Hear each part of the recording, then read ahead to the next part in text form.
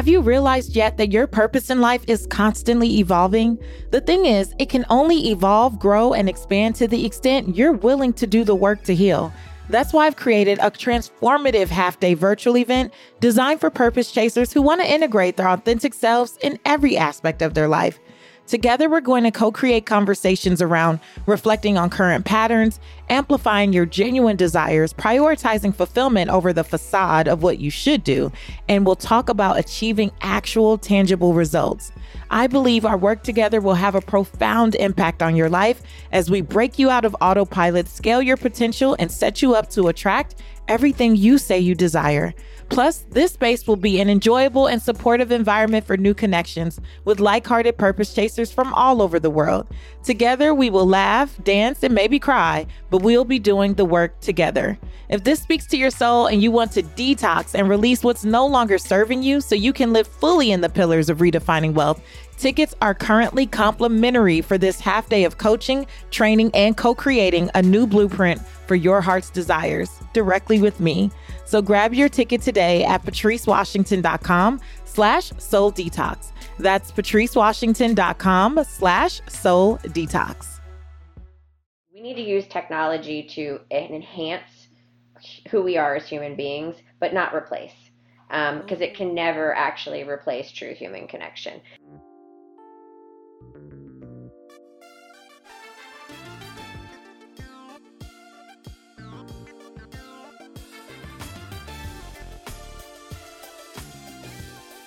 You're listening to the Redefining Wealth podcast with Patrice Washington, and this is where you come every single week to learn what it means to chase purpose, not money.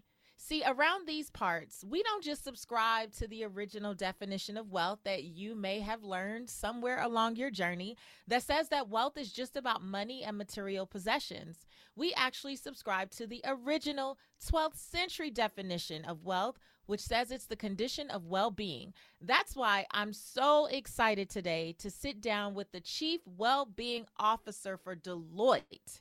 Yes, the accounting firm. Like the Chief Well-Being Officer, Jen Fisher, who is here to talk about how technology should enhance, not replace human connection, and also what it means to create moments that matter. Even in the workplace. But before we get into all of that good stuff, I want to invite you to subscribe to the podcast because you're going to love it here. And we have hundreds of episodes for you to go back through and get familiar with what I call the 6 pillars of wealth. These are all the areas of our life that are impacting our finances, even when we're not thinking about it. And so whatever challenges you may be having with your wealth building journey may be actually connected to some other part of life you're not even thinking about. I know, it's crazy.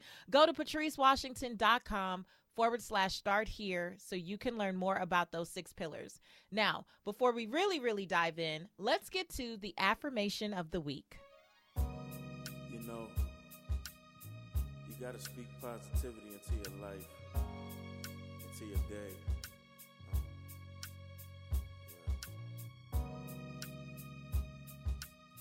You gotta affirm positivity.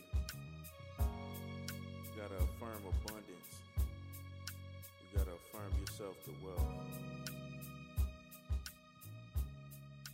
This week's affirmation is, I enforce my boundaries with ease. To protect my personal relationships and honor my personal commitments, I put boundaries in place in my professional life. I understand people will not treat me how I treat them, but how I treat myself. My boundaries are an act of self-love and self-care. And when I choose to honor them, it makes the people and things I choose to allow in my life more in alignment with how I see my life. I have and exercise the right to require people to treat me how I want to be treated in any setting.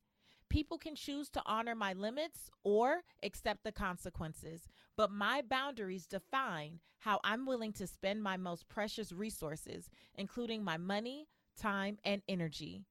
They define what I will and will not accept in my life and how I will respond if someone fails to respect those boundaries. Declare it with me today.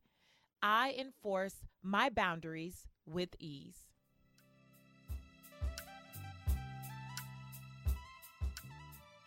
Today's guest is Jen Fisher. She's a sought-after speaker, writer, and leading voice on workplace well-being and creating human-centered organizational cultures.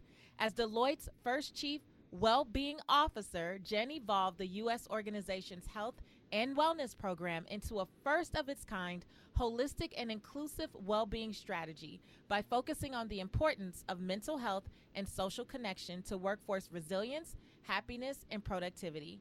Jen is also the Work-Life Integration Editor-at-Large for Thrive Global, the host of Work Well, a podcast series on the latest work-life trends, and the co-author of the book Work Better Together, How to Cultivate Strong Relationships to Maximize Well-Being and Boost Bottom Lines. Without further ado, here is Jen Fisher. Welcome to the Redefining Wealth podcast, Jen. Thank you. It's so good to be here today with you. Oh my gosh. Okay, you are talking about well-being and your bio is long. How are you doing it all? Well, I have an amazing team. I don't do it all. None of us get to where we are or do anything great in life without being surrounded by amazing people, and I am very fortunate to have a great team. I love that. I totally understand because all I do is get on this mic. Everything else after It's this handled, right? it gets handled. I'm surprised when I see it on social media or the podcast app. I'm like, oh, there we go. Yeah, I had nothing to do with that.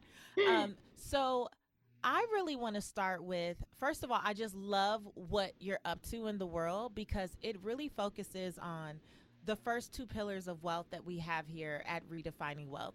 The first pillar is fit. It's about becoming your best self. But what we talk about is not just physical fitness, but mental well-being.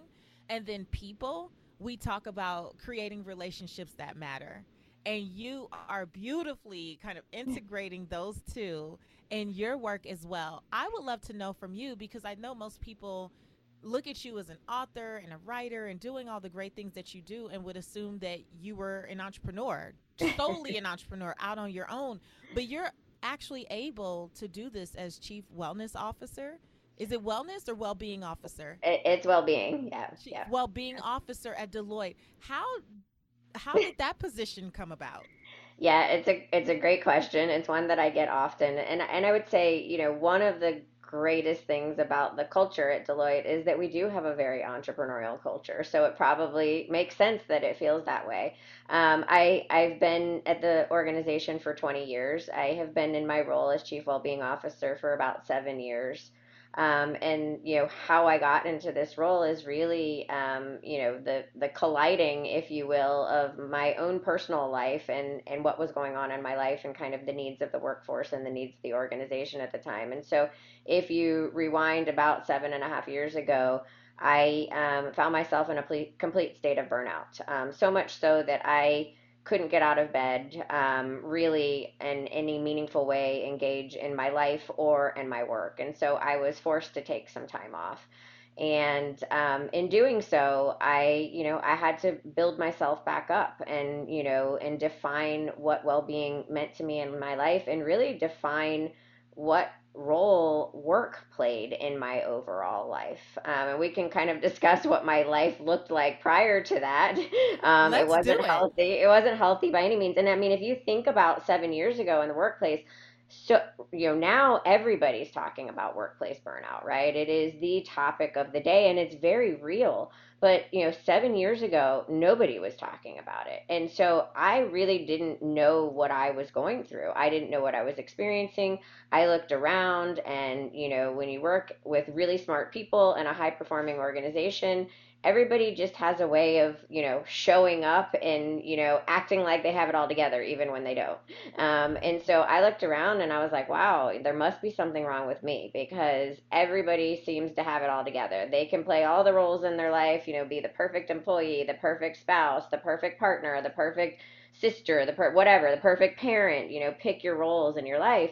And so I processed it as failure.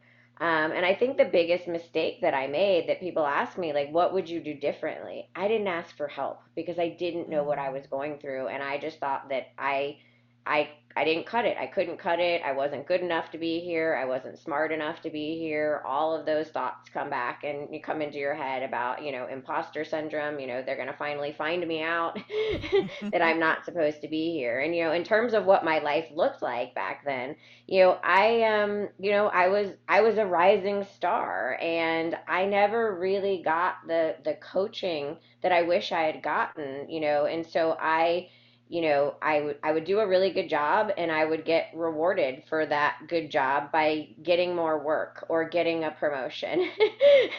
And I would just take it on. I would say yes to everything and I would tell myself, I can rest. I'll be able to finally rest this weekend or I'll be able to rest when this project is over. But that rest never came because I just kept taking on things and taking on things because I thought, oh, well, that's how you make it in this world. That's how you make it in life. You say yes to everything. And so I said yes to everything.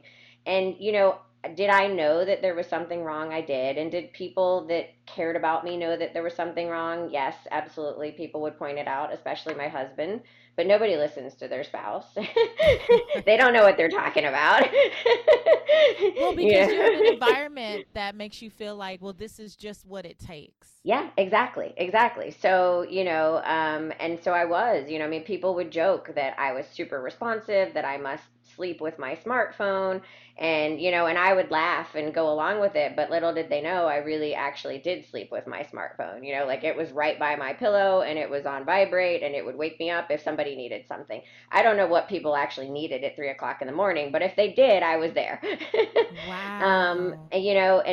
But that's not, first of all, no organization, no person should be okay with an organization expecting that of them. And to be honest with you, it wasn't really Deloitte or my leadership that was expecting that of me. It was my expectations of myself. I was just going to say that because, I hear so many people from corporate America. So I've never technically had a job in corporate America. I've been an entrepreneur for most of my life. But the truth is, I've still created those cycles of burnout like anyone else because there's still that more, bigger, better. You can go further. And unless you stop yourself, that is literally the behavior that is rewarded. So you do get more clients or you do get more projects or you do get the next big thing. And so it just begets this cycle, right? But I hear from people all the time who say that their company has these initiatives around wellness, but it doesn't necessarily line up with the fact that their supervisor really is sending them emails and texts at 11 p.m. at night. Yeah. And so and there's a lot of that, right? We talk the talk, but we don't walk the walk necessarily. And so we are really trying my role and what I do and what I spend my time on. I actually describe my role as much less about the programs and tools and resources that support your well-being and much more focused on culture and how do we change mindset and behavior and cultural norms that have existed within our organization for a long time. And those norms, look, at the time that they were created, whether they're spoken or unspoken, they were generally well intentioned. But the way that we work and the expectations of the workforce and what we all need has changed so much. I mean, we kind of, as a society, we have not really changed the way we work, for like, I don't know, hundreds of years maybe. We're still, we have technology, but we're still working in many of the same ways. But I think that that's changing. I think something that's really perhaps exciting or, a silver lining of the pandemic, if you can even call it that, is that businesses and business leaders now realize that, like everything's on the table, right? To change the way we work, the future of work, the discussions around, and the workforce is the great resignation. That's what the workforce is telling us. They're saying, I want a different way of working. I want a different, place for work in my life. I care about my life and having a meaningful career as part of my overall thriving life is something that matters to me, but I want to do it on my terms and I want to do it at an organization that respects that and respects me as a full person. So I think it's a really exciting time. I think there's a lot of work to do. I do too. So Jen, tell me how your experience with burnout actually led you down this path. Like, I guess I kind of went down a rabbit hole there, right? No, it's okay. I want to know, what did you say to actually go about creating a program for mental health at work? Yeah, yeah. So, I went through my own burnout and, had to take time off. And the process of building myself back up and kind of reprioritizing my own life, I actually became very passionate about wanting to help others do the same. And so I actually went back to my leader, who is now, to this day, is an incredible friend and mentor. And I sat down in front of her and I thanked her for giving me the time and the space to take time to get well and to get healthy. And I was going to resign from the organization. I thanked her and I told her that I wanted to resign because this is what I wanted to do. And there wasn't a role like that at Deloitte. Not that Deloitte didn't have great programs and tools and resources, and I took advantage of them when I took my leave of absence, so I was a beneficiary of those, but that there wasn't a role. And she was like, well, so what if there's not a role? Like, go write a business case and tell us why you think there should be a role and see if we can get the organization to create it. So she was the one that kind of had the vision. I was going to resign and kind of go pursue a different career. And she was like, you're not going anywhere because her actual words were, if you need this, then a lot of other people need it too. And so Mm. she, inspired me to really go back and write a business case and leverage the relationships. And I know that's an important part of your platform, the relationships that Mhm. I'd built over time being at the organization for so many years, and see if I could get, buy-in to what I wanted to do. And all of that obviously went really well. I got the buy-in and, 7 years and counting. And, the world of well-being and workforce well-being just continues to grow and evolve and change. And like I said, I do think it's a really exciting time because I think organizations are open now to listening to their workforce in a way that they never have been before. And so Yeah. the workforce has a really strong voice and a really cool opportunity to shape where we're going with the world of work. Obviously there's still some organizations that say we're all going back to the office, but but We'll we'll see. see. I'm Yeah, not we'll I'm, see I'm a about little that. skeptical about that. Well, I just love that your mentor essentially like encouraged you with Yeah, that, and I think that's a note for all of us, that just because we don't see it, it doesn't mean that it's not exactly. possible, right? Sometimes we have to be the ones to use To our create it. voice and take a stand and to create it, because you used your voice and your experience, you literally are changing like an organization. That's Yeah. whoa, like that's mind-boggling, and it's literally, I don't want to say it's that simple because I understand that it doesn't necessarily work out that way 100% of the time, Right. but here where we have predominantly a women base, I'm always talking about using your voice to enroll other people in the vision. Yeah. And sometimes it's not that people are not open to it, they just haven't even thought about it, it hasn't been presented, clearly or articulately enough for them to say, okay, let's do this. So Deloitte says, okay. And what types of results have you seen? Because you mentioned like the resources and the tools. What types of resources and tools might folks who are in corporate America now, who may have a chief well-being officer in their organization, and they don't even know that these things are available, what should they be looking for? What are they, what are the Yeah. things they can reach? I mean, I think it could span, right? I mean, it can span from all things that are what I would categorize as kind of, traditional benefits that most organizations offer to their people. And that is in the form of, healthcare and 401ks and things like that. Where and those are really important. I think those are foundational, right? Like that's an organization saying we care about you, at the most basic level. I think, where I focus a lot of my time is in learning and development. I think when it comes to well-being, we all have a general definition of what well-being means to us. But in corporate America, what we learned, especially at Deloitte very early on, was that nobody spoke the same language around it, right? And so nobody knew how to ask for help or to ask for what they needed, except for those few brave souls. Or what would happen was that people would have figured out kind of how to navigate it and do it very quietly, but kind of not tell anybody that it's going on because I don't want them to find out and tell me that I can't do it. Right. And so I think what was really important was that first we kind of created we are accountants and consultants. So we created a framework and we created a language which gave people permission to talk about it, to say, oh, I really want to take care of my body. I need help with sleep. I need help with nutrition. I need help with physical fitness or just movement. How do I embed that throughout my day? Or I am, the focus on our mind and our mental health has always been part of our framework from day one, but we really honed in on it about the second or third year into our efforts to really start to remove the stigma in the workplace, to say, hey, we're all human. We're all going to struggle with our mental health at some point in our life. And if it's not us, it's somebody we know, it's someone we work with, it's someone we love. And so this is part of the human condition.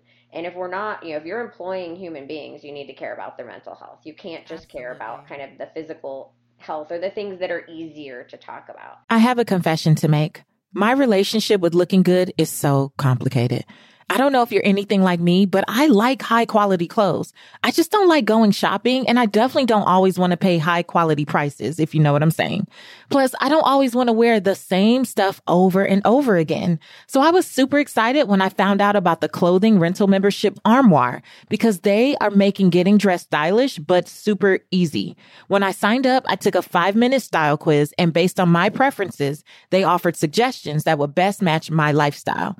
I'm filming in a few weeks, and I literally just got the cutest blazers delivered to my door in as little as 2 days. And when I'm ready for new clothes, I can just swap them out for more new to me styles. So whether you're planning your outfit for a date night, packing for a conference, or in need of a gown for some black tie event, you will be the best dressed person in the room, and you won't have to feel bad for only wearing something once. Now, what I also love is that Armoire is women-founded and women-led. They even spotlight women-owned designers on their website, so I know I'm wearing brands that are aligned with my values. I love that I can support a business that's built by women like me.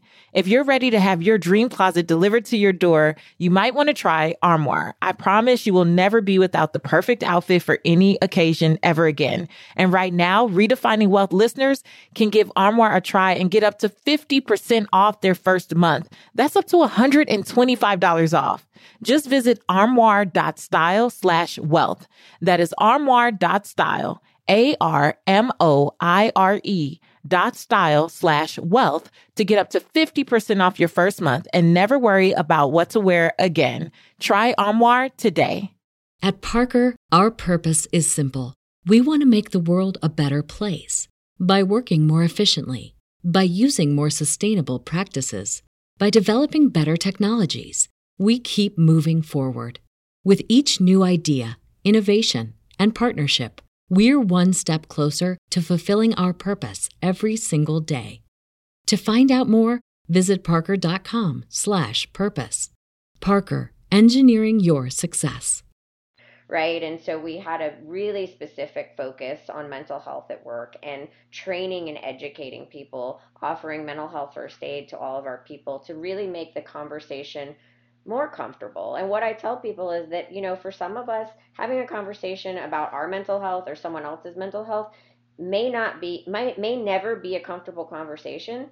That doesn't mean you shouldn't be having it. We need to all know how to have uncomfortable conversations that, especially if it's about getting help for ourselves or getting help for someone else. And so we have a very strong focus on mental health, but then also part of our framework is purpose, right? And helping people discover what their own personal purpose is. I'm sure you know this, right? I mean, there's so many people that go throughout life and they have never defined this for themselves, or the mindset that purpose has to be this massive life-changing thing where I'm going to impact hundreds of thousands of people, and if I don't, then it's not worth doing, right? We've been sold that purpose has to be something huge. Well, purpose could just be supporting your family or doing something important in your community, right? And so helping people define, what does that look like? Why do you get out of bed in the morning? It could be as simple as that.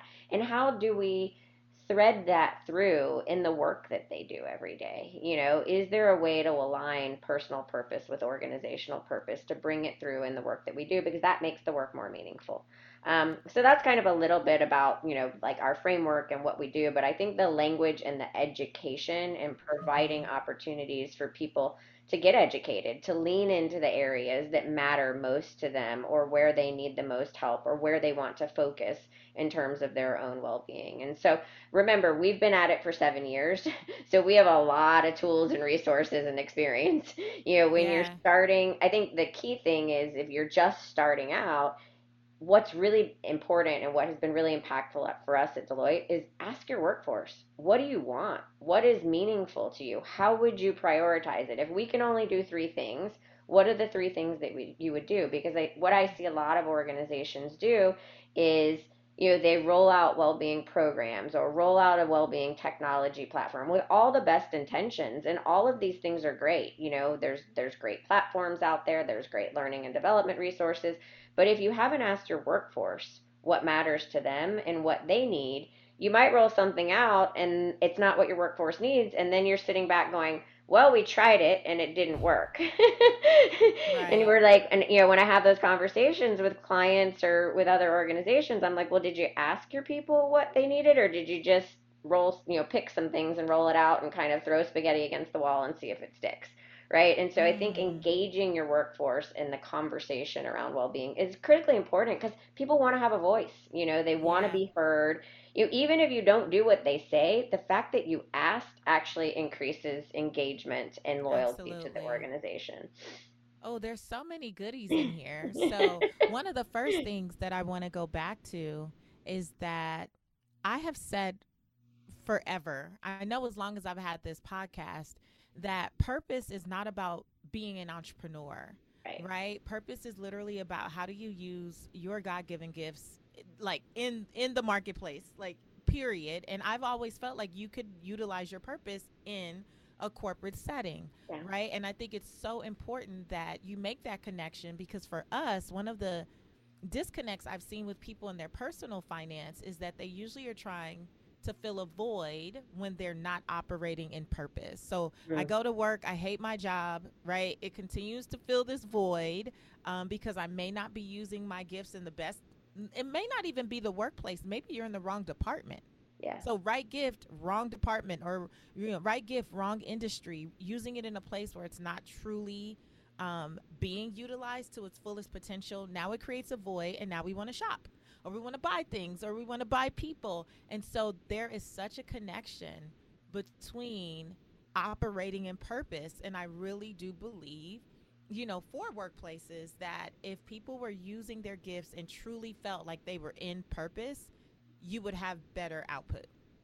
Like 100%. And I think, when you start to dig deep on purpose, and I've spent a lot of time with people on purpose, kind of what you get to is, it's how do we want to, it's about helping other human beings, right? It's about leaving the world a better place. When we walk out of the room, how do the people that we walked out of the room feel about us, right? And so really, then that can take on so many different characteristics, but if you really peel back the onion, it's about helping other human beings. And so everybody, regardless of their job, should be able to pull purpose. If you interact, unless you just interact with robots and machines all day, which I don't think any of us do yet, you can pull purpose through. How are you interacting with the other human beings in your organization?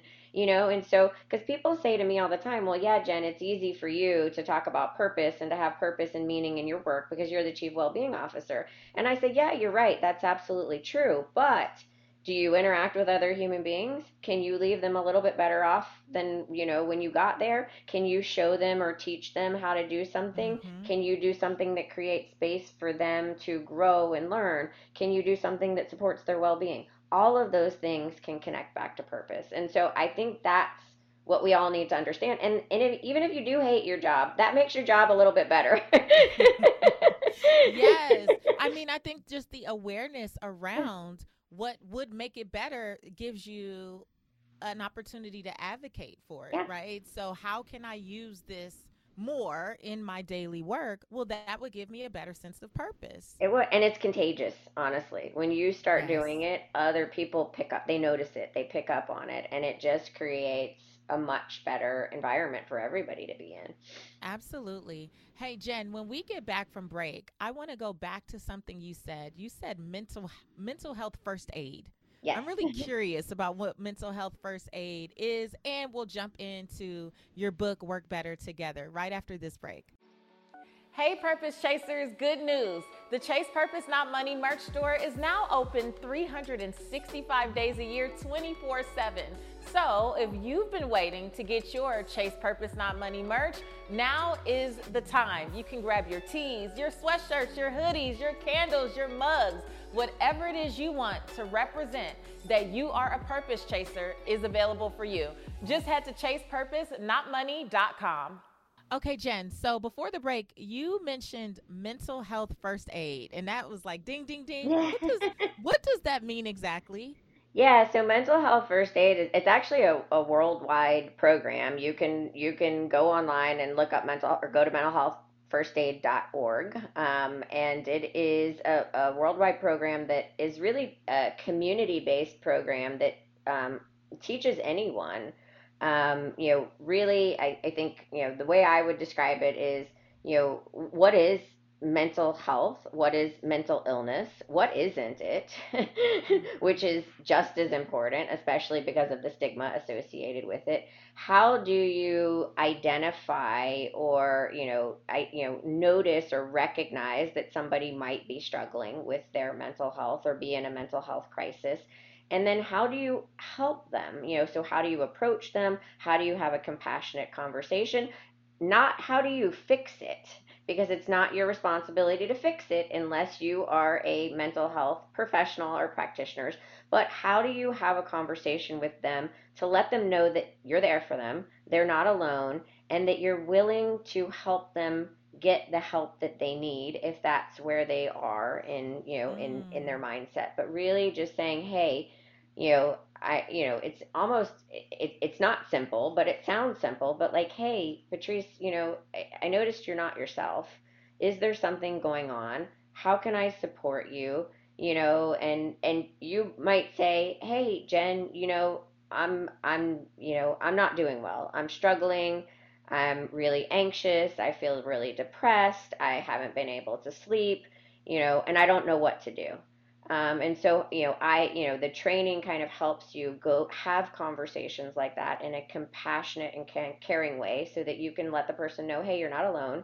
And if you want help, I'm here to help you find the right help. And so that's what it is. It's a training program. It's available worldwide to anybody in, any community. They offer them at churches and community centers and things like that. And what we've done at Deloitte is taken that curriculum, because it's a publicly available curriculum, and really, customized it to Deloitte and our culture and some of the things that we see in our culture that could potentially, that might be unique about our culture, but honestly, not really, because people are people.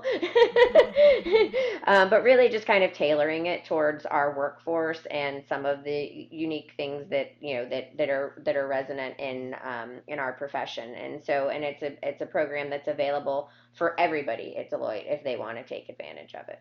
I love that because one of my questions was going to be how can purpose chasers in corporate America advocate for themselves? And I think similar to what you were able to do when you create this study, this case for why this is important, even leaning into that curriculum Yeah, could be, really great material to help you absolutely. present. Yeah, absolutely. And there's, I mean, in addition to that, I mean, there's so much out there there's so much research out there now. When I started my business case, there wasn't very much, but there's so much research out there now about, the value of well-being within an organization and organizations that focus on it, and kind of the difference in the workforce and the difference in productivity and healthcare costs. I mean, there's hard dollars and hard metrics associated with these things now. Whereas when I was putting together my business case, that, we kind of had to create some of those just based on the data that existed. But, the truth is, if you're an organization that cares about your people, and I don't really know any organization that says publicly that they don't care about their people. No Right? one will say it, Jen. I know, but this is where it's not about talking the talk. You gotta walk the talk too, right? So if you really truly care about your organization, this is the right thing to do for your people, and it will come back to you in spades. I mean, it really does impact the bottom line. So, Jen, I'm wondering then, because for years, people I'm sure have said, oh, we care about our workforce. At what point do you feel like it became apparent that this just couldn't be a line item under human resources? Like this needed to be its own thing. Yeah, I mean, for us at Deloitte, if you kind of rewind 7 years ago, and it's not, well, it's a lot different than today in that we weren't going through a global pandemic, but it was a very disrupted time. Technology was really embedding itself into every aspect of our life, including our Mm-hmm. work life, and so we were starting to be able to work from anywhere, if you will. We all were starting to have electronic devices and we were connected to work more often, more than we ever were before. We didn't walk out the door and not, we were starting to check our email in the evening and, those types. So the ways that we were working were because of technology, or how much we were connected was starting to change, right? And really making an impact on the workforce and the ways in which we were working. But that too there's benefits, and then there's the negative side of it, right? Being able to work from anywhere is great, but being able to work from the beach while you're on vacation with your family isn't so great. Not so much. Not so much. Like that actually leads me to Work Better Together. So in the opening for your book, Work Better Together, there's the fictitious character Ellen. And it kind of goes through how Ellen is leading 200 people and she's constantly being, recognized for her great work, and her team is doing well and all of that stuff. And she is very, very connected technology wise, and then disconnected people wise. Do you know who And Ellen was? was that you? Well, I think there's a little bit of all of us in I Ellen. think so. I think there's a little Ellen in all of us, because the technology that we, use is supposed to simplify life, right? And what it really has done for many of us is just like complicated a bit, because we're always connected, like you said, that smartphone at your pillow waiting for it to vibrate, and be on at a moment's notice. Yeah. It's not healthy. Well, and I also think, and we write about this in the book. For there's we're not technology haters, and technology isn't going away. But I also think one of the detriments, especially to the relationships in our life, whether that is our personal relationships, our work relationships, or some combination of both, you know, the technology has desensitized us to being human. Mm. Say it um, again. Desensitized us to being human. yeah, and so we react and respond to digital communications in ways that we probably never would if somebody was actually standing or sitting in front of us. But we don't think about that because what we're communicating with is actually a digital device, and we don't process or necessarily stop to think about, okay, well, who's on the other end and how are they going to receive this or perceive this? Because we've all gotten or sent messages that we meant one way and the person on the other end took it the other way, or vice Yeah. versa. And so everybody receives messages kind of in the emotional state that they're in. And if you're sitting in front of somebody, you can actually, if you looking them in the eye, you have a much better view as to what their emotional state is. And when you have real eye contact and real body language and those things that you can't do digitally, it's even hard over Zoom, or any of these digital platforms, right? there's been a lot of research coming out, over the past 2 years that we just can't, we need to use technology to enhance who we are as human beings, but not replace. Because it can never actually replace true human connection. And so we talk about in the book how, we are more connected than we've ever been. But the incidence of loneliness is higher than it's ever been. The number of people that respond to surveys to say that they're lonely is higher than it's ever been, but we're more connected than we've ever been through technology, through our digital devices. So that tells you something. It's not true human connection if we're still feeling lonely. So is what you're saying are you basically saying then we need to get off so much technology and return to like the in-person meetings, or at least picking up the phone and talking to someone?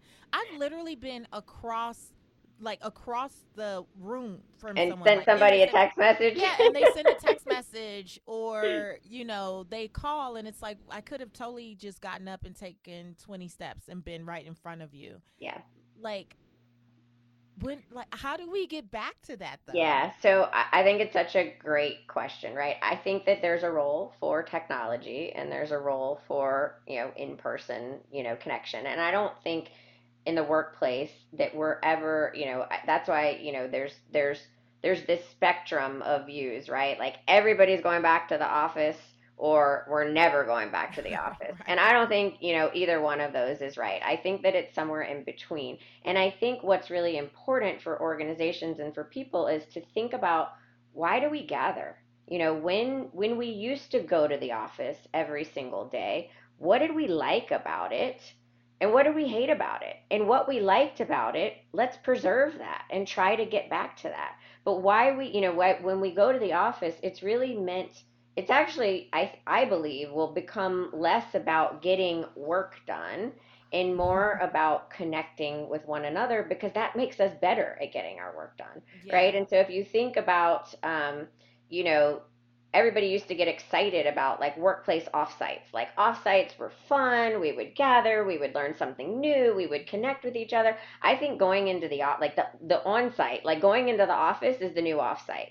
But we have to make going into the office something that's exciting and fun and that people are going to get something out of it. Going to the office just to sit in a conference room in front of our laptops with 8 other people and not talk to each other all day, we might as well work remotely. That's true. Even Yeah. for me as an entrepreneur who has a remote team, my entire team is all over the country. Yeah. And so for us, a couple times a year, we're meeting together for what we call team retreats. But it is wonderful to get to hang out and see each other in person. I mean, I just did a live event for my community. I teach a course called Command the Stage, and we had a live event at the end of the course, and I was literally rubbing people on their arms like, oh my gosh, you're real. Like, and I told them, I was like, if I just walk by you and rub you, it is just because I am so excited. Don't think it's Like to anything, be around real human beings. Yeah, I'm like, oh my gosh, you are not in a little box on my computer screen. You're a real person. And it was just, there's nothing like that. I think, before the pandemic, you totally took that for granted. Took it for granted. And Yeah. so now I see those opportunities to gather in person as like, Yeah. And liquid and gold.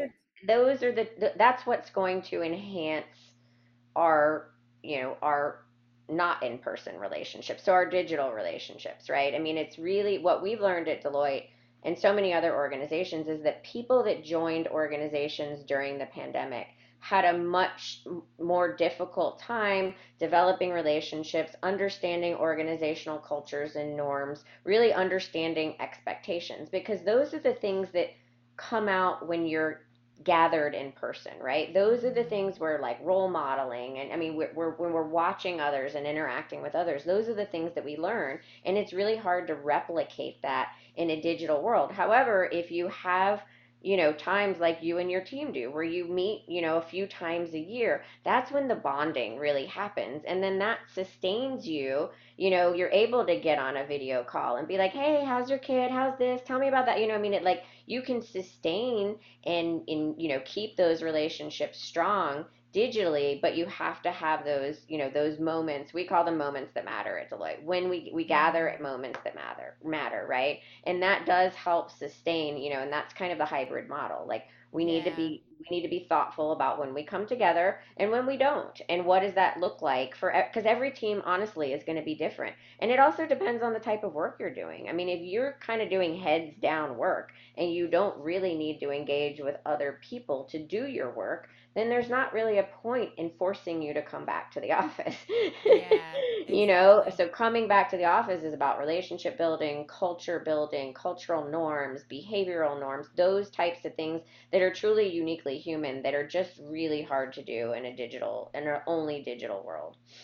So, what do you suggest for people who understand definitely that they are possibly at burnout or they have been in some form of burnout before and they are trying to set better boundaries Mm. for themselves in organizations that say they value their team's mental well-being, right? But again, maybe you don't have a supervisor or coworkers who necessarily um, honor that. Yeah. How do you navigate those types of scenarios?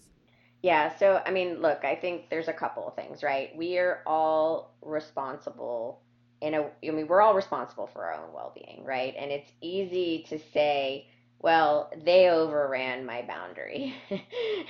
And I'm not saying that they didn't, right? But did you communicate that it was a boundary? Did you communicate that it was a need? And we have to get comfortable and confident in standing up for our own needs. And that's hard, especially if you work on a team or in an organization that you don't feel like values it, right? And so Mm-hmm. I think one of the things that you can do, and what we do at Deloitte is, we call them team behaviors and norms. And so if you have a leader that you believe, doesn't, that overruns your boundaries or doesn't value well-being or whatever it is, first of all, I would say perhaps give the leader a break, because leaders are people too.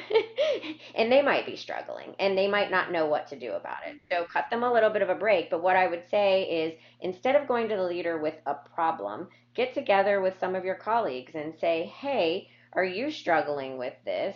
What are some solutions? How can we come up with some expressed behaviors and norms on our teams in terms of the way that we want to work? And then go to your leader and say, with two or three other people, hey, we talked about this and we have some ideas. Here are some things that we want to try on our team to see if it helps all of us. And include the leader in that. We want it to help you too, because chances are, if you're struggling, the leader's probably struggling as well, and they just don't have the time or the capacity or the know-how. I mean, some people just aren't wired this way. And so I think coming up, and so some easy ones, right? What are our standard working hours? When do we all generally expect to kind of be online, if you're working in a digital, a virtual environment where we can, collaborate, communicate, and what happens outside of standard working hours, right? So how are we going to communicate if there is a true emergency? And I think we need to define emergency and priority. Oh, that is so good because as my girlfriend Tanya Dalton says, you can't have 15 priorities. No, priority means one. It's a Yeah. priority. So, defining what that really means. And then so outside of those standard working hours, when there's a true emergency, how do we get in touch with each other? And don't leave it up to email, because then everybody feels like they constantly have to be checking emails, because human beings are wired to think there's an emergency at all times. That's how we're wired, because we're wired for survival. And that part of our brain is incredibly powerful. Even today, even though Mm, we're not being chased by lions and bears, we think we are. yeah. And so just being clear about those expectations. How do we want to handle lunch? Do we all want to step away from our laptop from lunch? How do we want to handle learning and development? Do we all want to block an hour on Friday or 2 hours on Friday to collectively do learning and development, or individually do learning and development? There's so many behaviors and norms that you can come up with as a team. They're kind of endless, and it really just depends on what your team's needs are and how they work, and what the type of work that you're doing. But having those conversations, I mean, that's what Work Better Together really talks about, is like, we need to start communicating with each other as human beings. It's really Yeah. as basic as that, but we've lost that. And especially in the workplace, we've lost that. And so it's kind of like getting back to basics. And so discuss it. I mean, we talk about in the book, yes, organizational culture is really important, but the most impactful culture are the microcultures on the teams that we work on. Those are the cultures that actually have the biggest impact on our day-to-day well-being, because those are the people that we interact most with. And if somebody's a jerk or somebody has no respect for your boundaries, that's going to impact you, even if the organization is saying, yes, take time off, yes, disconnect, yes, do all of these things. If that's not working for you on your team, then have conversations with your colleagues, because if it's not working for you, it's probably not working for them either.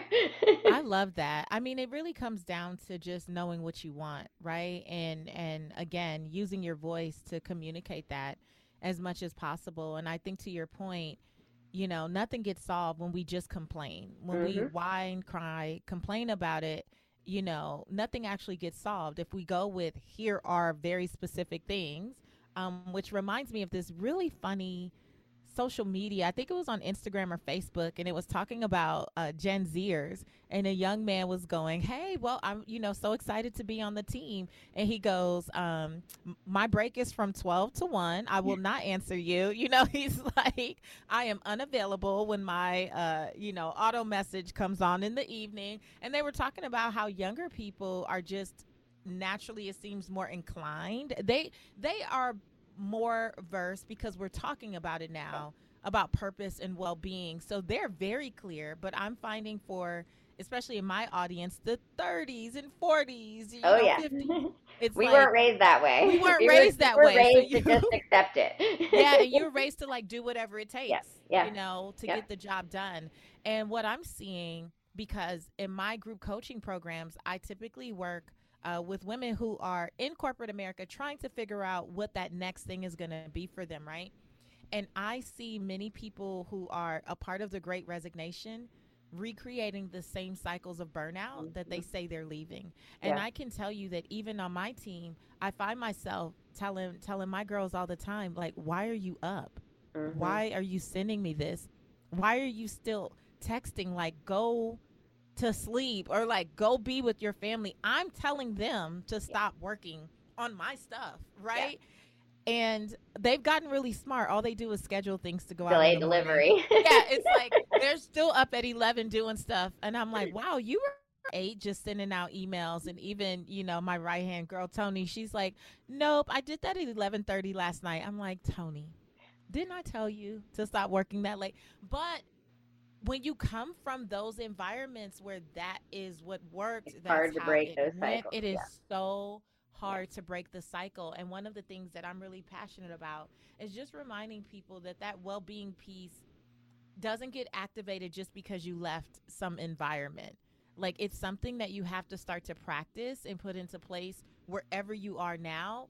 Just because you become an entrepreneur doesn't mean all of a sudden, if anything, is going to be worse. Because when you become an entrepreneur, you're wearing 15 different hats, Right. and now you're already used to burning the candle at both ends, and that's not healthy either. Yeah, I would say the thing that I tell people about well-being is it's a daily pursuit, and it's daily choices that you make. We have been, convinced by the marketing gurus of the world, and I love marketing gurus. I used to be one of them.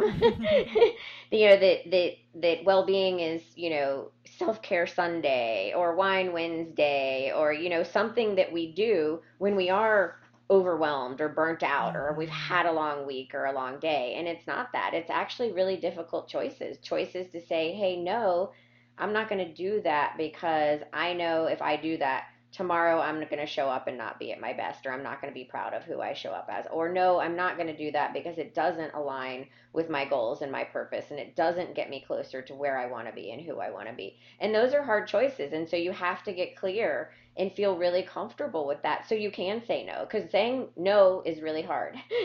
It is, but Because none of us really necessary. want to let anybody down. And so, especially, in our workplaces and high performing cultures with high performing women, saying no is really hard. But I always tell people, when it comes to saying no, it's not just about like saying no. You can say no, but here's another option, or here's another, can I connect you with this person? Maybe they can do it. Or, you can still be helpful, or you know what? You can just say no.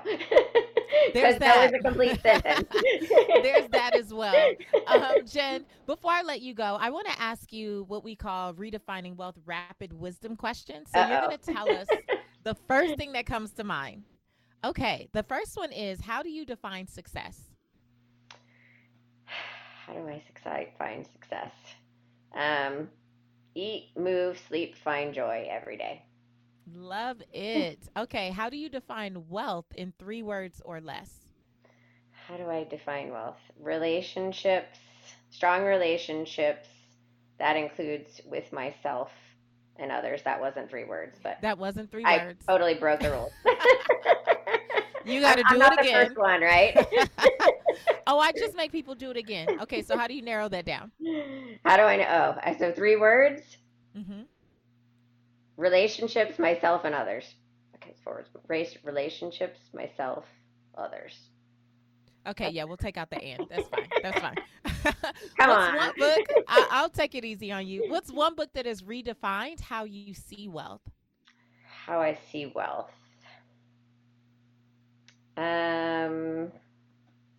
Probably one of Brené Brown's books. Anything from Brené Brown. Anything from Brené Brown, yeah. I love her. Okay, you're going to fill in the blank. My name is, and for me, the truth about wealth is. My name is Jen, and for me, the truth about wealth is it's all around us. We just need to know how to capture it. Yes.